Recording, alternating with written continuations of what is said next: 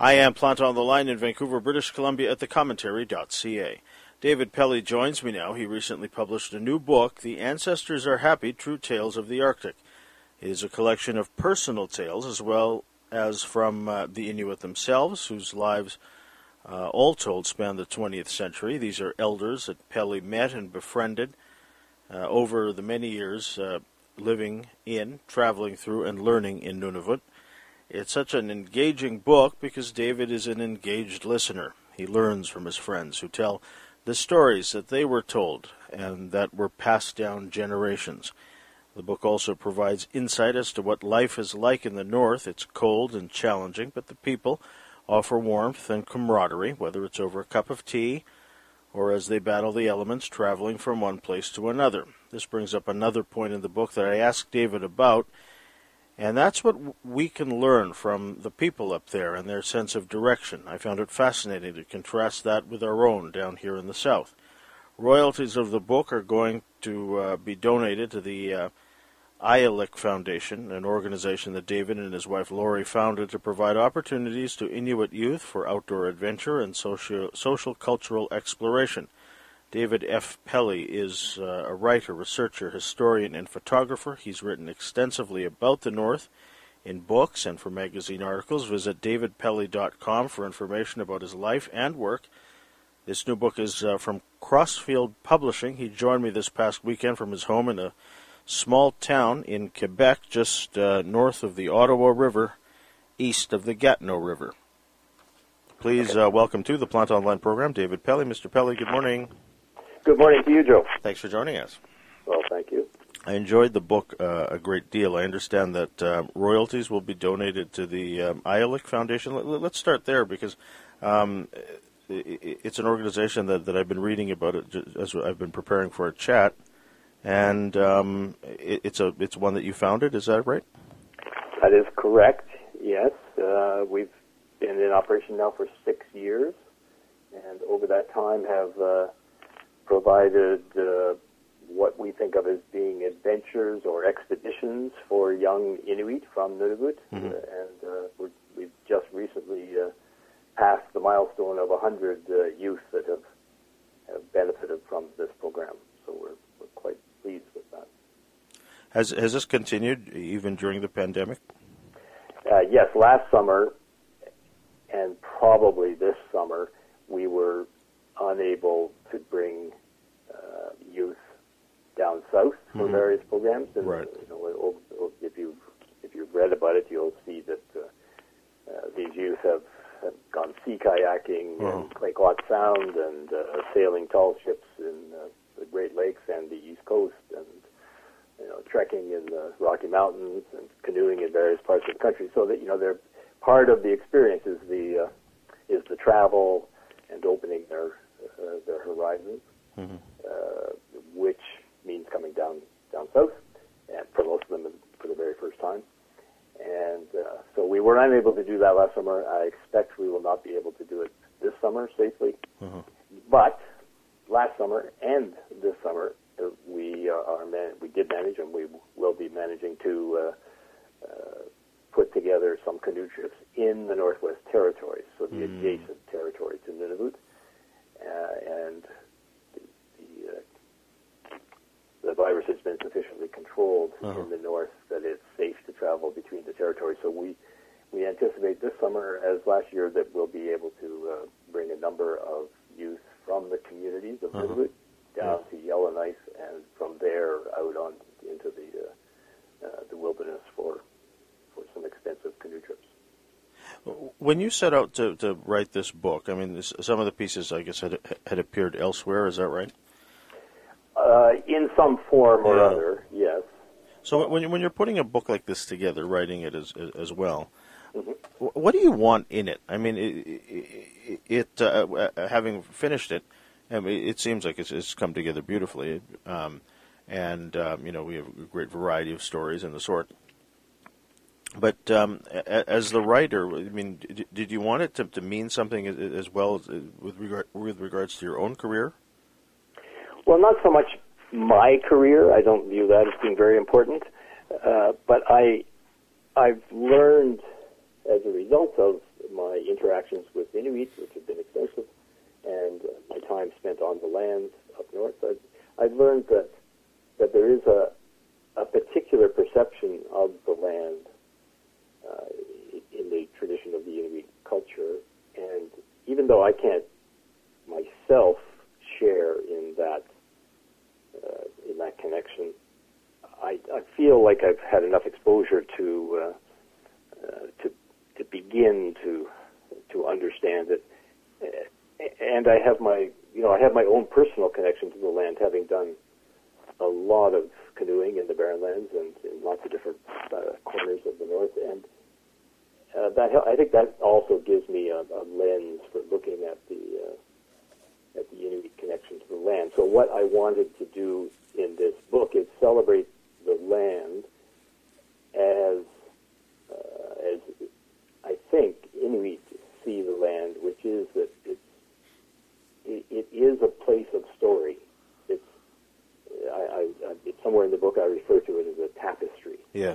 I think that Inuit perceive the land as a whole network of travel lines and stories. That's the other fascinating thing,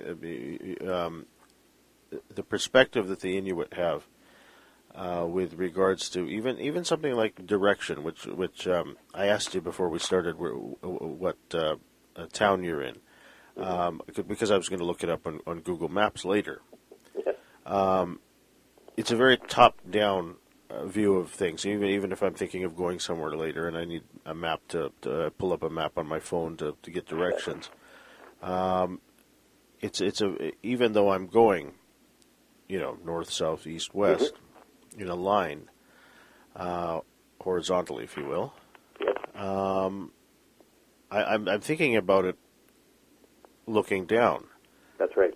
But you there's a part in the book there where you talk about how they view the land itself and direction and the sort. Would you speak to that? Because I just found that just delightful to read. Well, thanks.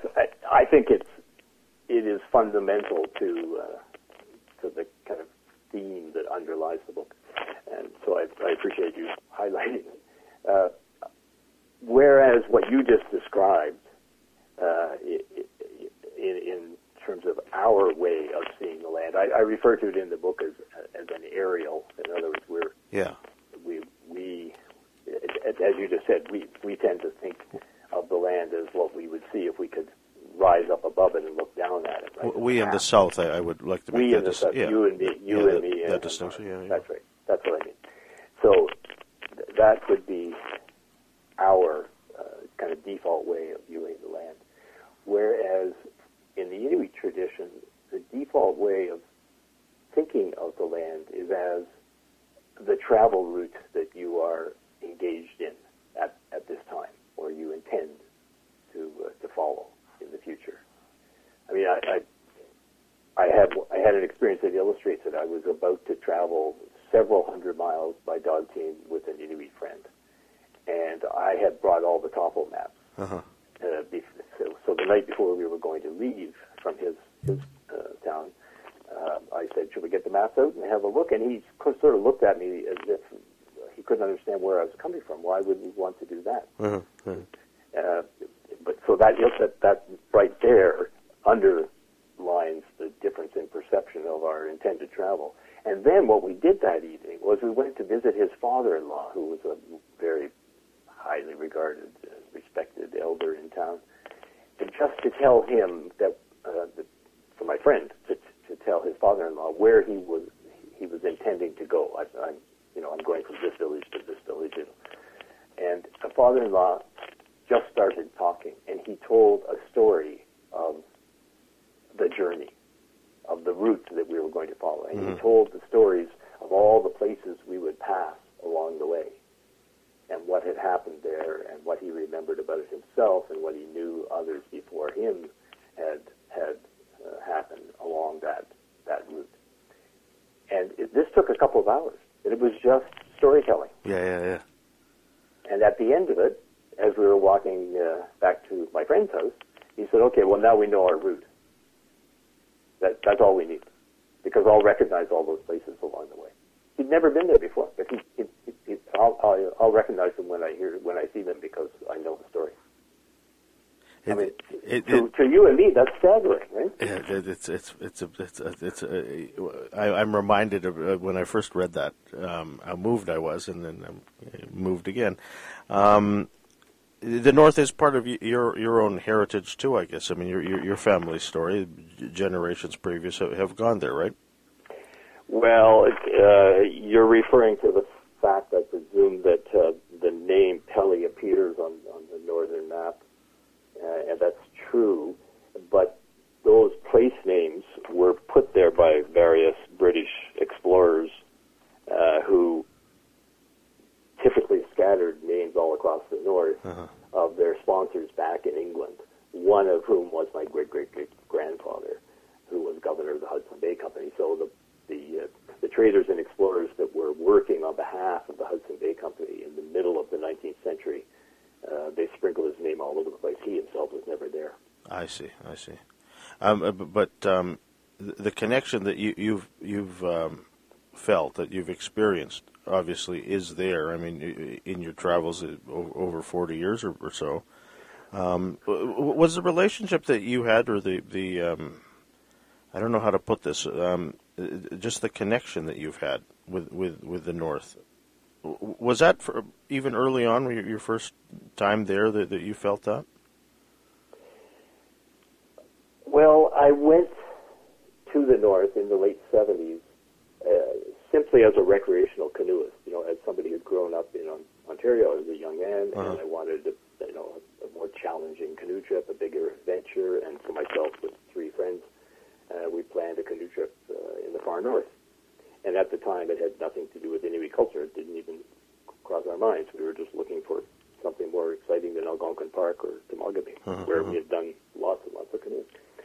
So that's what took me there that first time. And the land itself kind of got under my skin on that trip. It was a tough trip for us. We were ill prepared for it, to be frank, and for what we were going to face in terms of the conditions. But I was fascinated by the landscape and the wildlife. And so I wanted to go back. The other 3 had no interest in going back, but I did, and I immediately set about making plans for future trips. And shortly thereafter, the next big trip was on a different river which flowed into the lake where the community of Baker Lake, or Kaminiktuak, is situated and was then. And that river, that summer paddling, it was a 52-day canoe trip, so that's quite a long trip.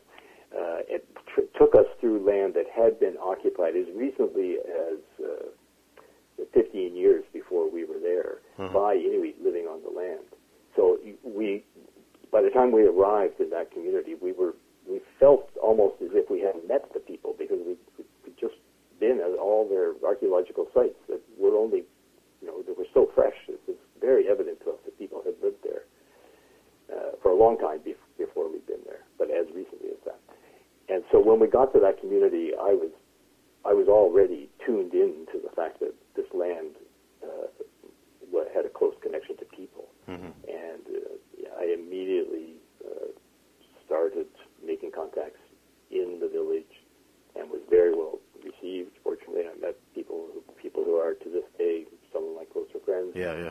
And that was really the beginning of the connection to the cultural aspect of the North, and I owe it to various people in the community of Kaminiktuak that happened. Yeah, my question was about the land, but then I failed I realize now in your answer that the land and the people, especially there, are one and the same. That's you've hit the central core of this book. The land.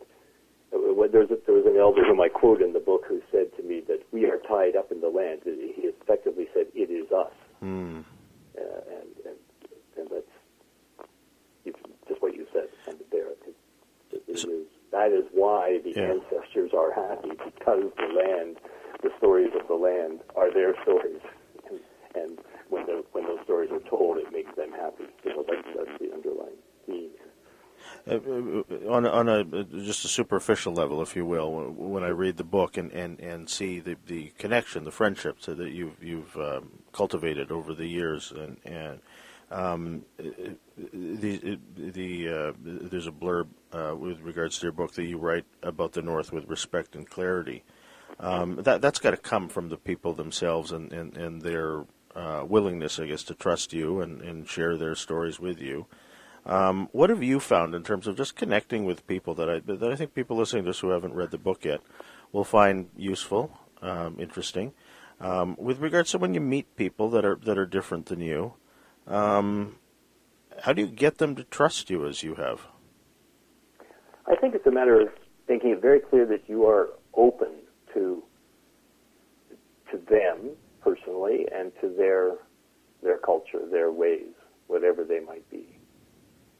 And that was easy for me because I was so curious about that culture. And furthermore, the Inuit are very warm and welcoming and kind people, I mean, generally speaking.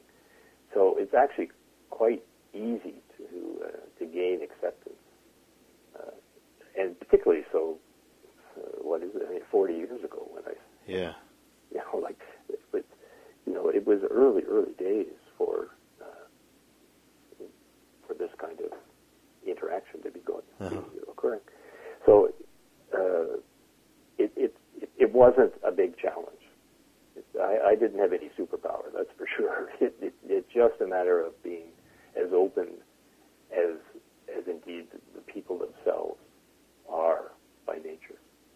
Yeah, you reveal through your writing, obviously, so much about them. But then, as I think about it, it's them really just opening up to you and sharing their experiences, the good and the bad. Just so, I just say honestly, but I mean that's like a silly word when you think about it. Just so. Well, they are. They're open and frank. Yeah, that's right. Frank that's a wonderful word. Yeah.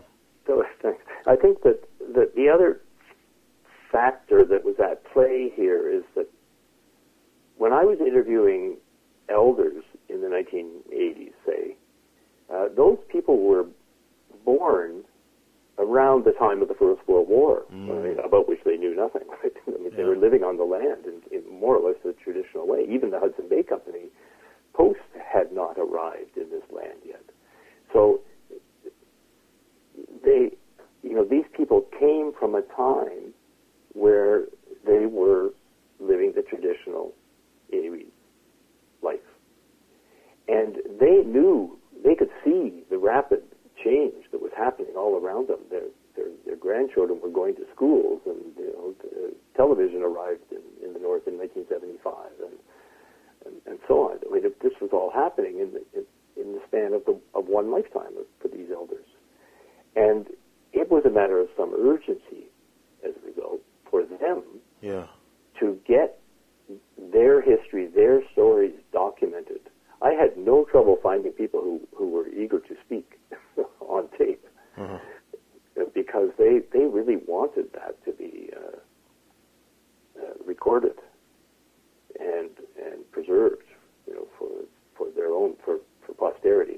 Not because of any selfish motive, but because they understood that this had to be documented for future generations. Yeah, and then you shine light, obviously, as you do in the book throughout, the importance of oral history, and how obviously more valuable at times it can be than other forms.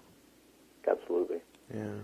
Yeah, and the elders themselves felt that and knew that. You mentioned in the book, you talk about myth and reality, and one wonders, are they parallel, and at what point do they meet, say, in confluence? Well, yes, you're addressing a particular point that I have made in some of my other writing too, where with some of these stories, and there are some very dramatic ones, where myth and reality seem to merge. There was one wonderful elder that I spent lots and lots of time with and knew the family very well, and they were very close friends. And she passed away 10 years ago. But on one occasion, I spent a week camped out on the land in the area where she had grown up as a child. And she told story after story after story during that week. And one of those stories, it took her 2 days to tell with her daughter, who was more or less my age, interpreting for her and helping her and helping me. It was a very long story, very convoluted, and full of all kinds of rather difficult to believe details from through our cultural lens, yours and mine. But at the end of, but I remained open and just documented it. And then at the end of this 2-day storytelling, she leaned over to me and put her hand on my arm and looked me straight in the eye and said, "This is not a legend. This is the truth. I told you this story with the same words that my grandmother told me." And you cannot but believe her. Yeah. It must be true. It must be so. Yeah, yeah. But for sure, in the expanded version of that little story, you see myth and reality come together in various ways. Yeah, I'm almost bereft of words. I mean, because I remember reading that a few days ago, and took my breath away then, as it does now. How does the experience with oral history, listening to it, taking it down as you have over the years, how has that influenced your own writing? Well, I think you would agree that I pretty much remove myself from what I'm writing about. Because I want to present legitimately and honestly and without external influences, I want to present the stories that have been shared with me sort of as unfiltered by my own biases as possible. So I think that would be an influence on my writing. I'm not certain what else to add to that. If one said that you had a gift for storytelling yourself, what would you chalk that up to? Well, only that I have been given that gift by the Inuit elders who shared their stories with me. And interestingly, the very first kind of exercise in oral history collection that I did was in that first community that I mentioned, Kamiktrak particularly, where a woman who's 20 years my senior, and I've become good friends with her and her husband, and she wanted to work on a project to collect stories and illustrate them with her own drawings, and we did that. There was a book that was published in 1986, but she was the one who drove that project, and she said, "What we will do is I'll get one or two elders to come and sit at the kitchen table here with us and have tea and get them to talk about some subject, and you will write it down, and here's how you'll do it." And so in effect, she taught me how to collect oral history and how to be respectful, I guess, and how to penetrate the first layer of the story and get into the deeper significance that lies below. She's still alive. She's 80, 80 in her late 80s now. I have a tremendous debt to both her and her husband, but in this particular capacity to her for teaching me how to do that. And that first of all, triggered my fascination, and secondly, launched my career as an oral history gatherer. Yeah. By the way, you mentioned tea. Throughout the book, as you're sitting down with folks, you're imbibing tea. It is the rule. Yes. Yeah. What kind of tea do you like? Well, what kind I like is not the point. But today, the tea of choice for Inuit all across Nunavut, I would say, is red rose. Oh. There you go. It's very straightforward. Yeah. And it probably goes back to the black tea leaves in a can that were first introduced to the Inuit by the traders. You mentioned in one part of the book having a sensory awareness. What is that? Inuit, you mean, by Inuit having a sensory awareness. And so, I mean, how do you explain that? I mean, is that something that you might have as well? Well, I would hope that over the years of being on the land, particularly with Inuit, that I might have developed an element of it, but I will never be their match. And I think the answer to your question of the implied question of where did this come from is it came from the survival instinct. If you are going to survive in the Arctic environment, you have to be tuned in to with all of your senses to what's happening around you. And they simply are. I mean, they know what's about to happen with the weather. I've traveled across ice where suddenly the Inuk, the group that I was with, has pulled up and stopped and pointed ahead and said, "The ice is too thin. We can't go across that. We have to go around." I mean, had I been alone, I would have just driven straight into it. Yeah. And on and on goes that story. And Inuit children traditionally were, when the family woke up inside the igloo in the morning, the first thing that happened was one of the young children was sent outside just to look around and come back in and report on what they saw. And that was to teach children right from a very early age that they had to remain aware of what was happening in the environment around them. They're very tuned in. It's just fascinating. You mentioned the young, and I think this is a good place to talk about the future. Sure. A lot of these oral histories you've taken from older people, older than you, obviously, and as well as people your age. Yes. Well, what does a young person there now feel? I mean, do they feel like their future will be like those of their ancestors, say? No, I think that the broad population today understands that they are part of the transition. They're the result of the transition.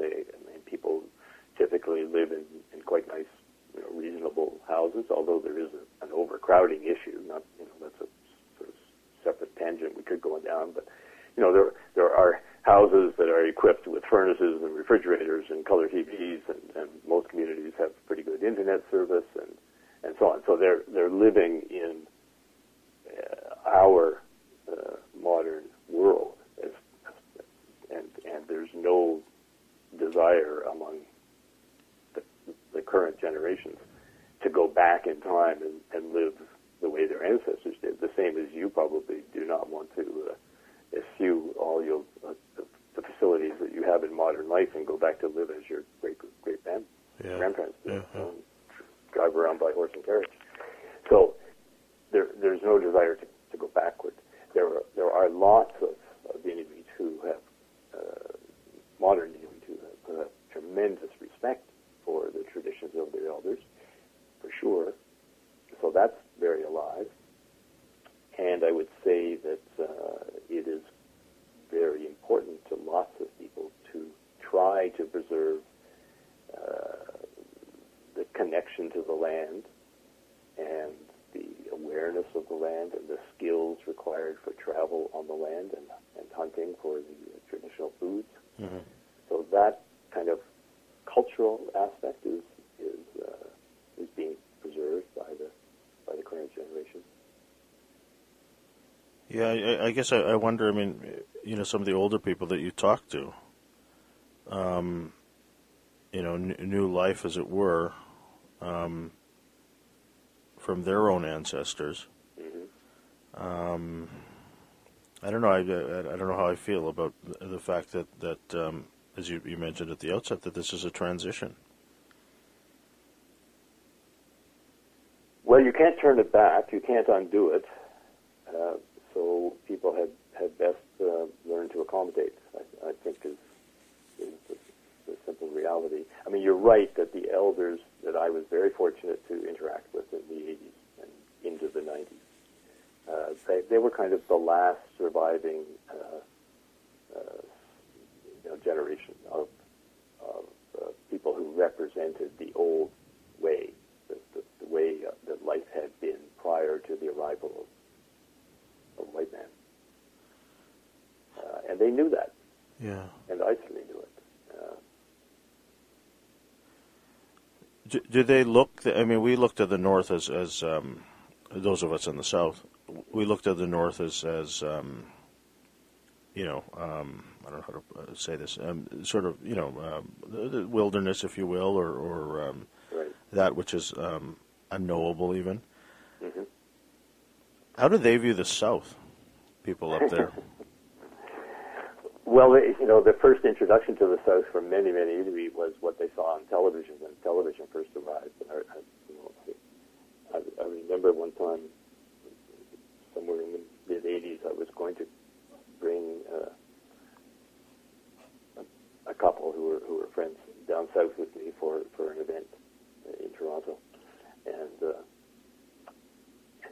she, the wife, who had taken to watching one of those shows on TV that was, I don't remember the name of it, but it was set in probably L.A., and it had police racing all over the city streets in cars and doing barrel rolls out of their car with their guns firing. And yeah. This is her image of what it was going to be like down south. So she wanted my reassurance that I was going to keep them safe. So, I mean, that's a little bit of a joke, but it just shows you how the perception of life down south was influenced. But I mean, generally speaking, today people have a much more sophisticated understanding of what's going on in the rest of the world. I mean, they're tuned into the internet and multi-channel TV just like we are, and you can have very interesting, serious conversations about world affairs with people. So there isn't that naive perception anymore. And lots of Inuit like to come down south, but most don't want to move down south. It's sort of a nice place to visit, but you wouldn't want to live there. Yeah. And on the other hand, whereas we see the North, and particularly outside of the communities, we see that as the great wilderness, which is, of course, going back to where we first started. That's what drew me up there. I wanted to go on a canoe trip in this incredible wilderness. That's how we Southerners perceive the North, right? For Inuit, they kind of laugh at that perspective because to them, there's no place you could be more comfortable than being out on the land. Yeah. And it's a rich place with lots to eat. It's very comfortable. You can drink the water anywhere. Uh-huh. The food supply is generous for the most part. And why would you be unhappy to be out there? Yeah. It's just home. On a political level, David, what did the creation of Nunavut? What has that meant to not just the Inuit but people in the North? Well, in Nunavut, which is kind of my focus, and has been the focus of most of my work, the creation of Nunavut was, I'm trying to find the right words, sorry. It allowed the Inuit to feel that they were the masters in their own house. I mean, by dint of being a majority population,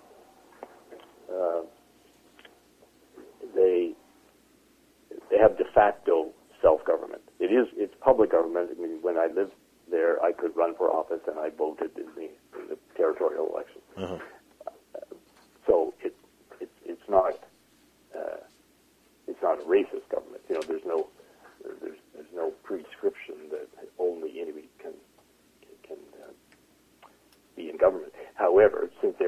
between 80 and 85% of the population. Yeah. In all practical terms, they have control over the government. So that's a very positive feeling for the Inuit, and they're in effect the only Indigenous group in Canada that have that have self-government to that extent. That's not to say that all problems are solved. Yeah. It's still a struggle to meet the social and economic and cultural needs of the people. When I hate to use the word normal, but when travel is more or less back to what it was before, is going to the north something that you'd advise, say, the tourists from the south to do? I mean, it seems like it'd be fun and exciting, but I think there's a level of response after reading your book, a level of responsibility that one has to have in their life before going up there, I would think. Well, if one has the opportunity to see this part of Canada as a Canadian, I think it's well worth the time and expense and effort. It's just a wonderful part of our country, and you will be welcomed. There's no issue there. Of course, it's not inexpensive to go to the north. Just the flight alone is a lot of money. And you can fly around the world for less than it costs to go to the high Arctic. But I would certainly advise people who are intrigued and want to see more of their own country to do so. There are ways to do it, and it's more difficult to be an independent traveler in the north, but there are group tours and that sort of thing which would facilitate the introduction to various kind of cultural aspects.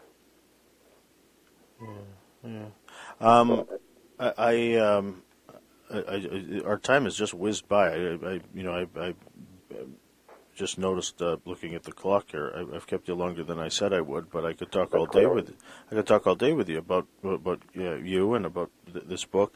I so enjoyed it, and it's not a place that I thought of traveling to heretofore.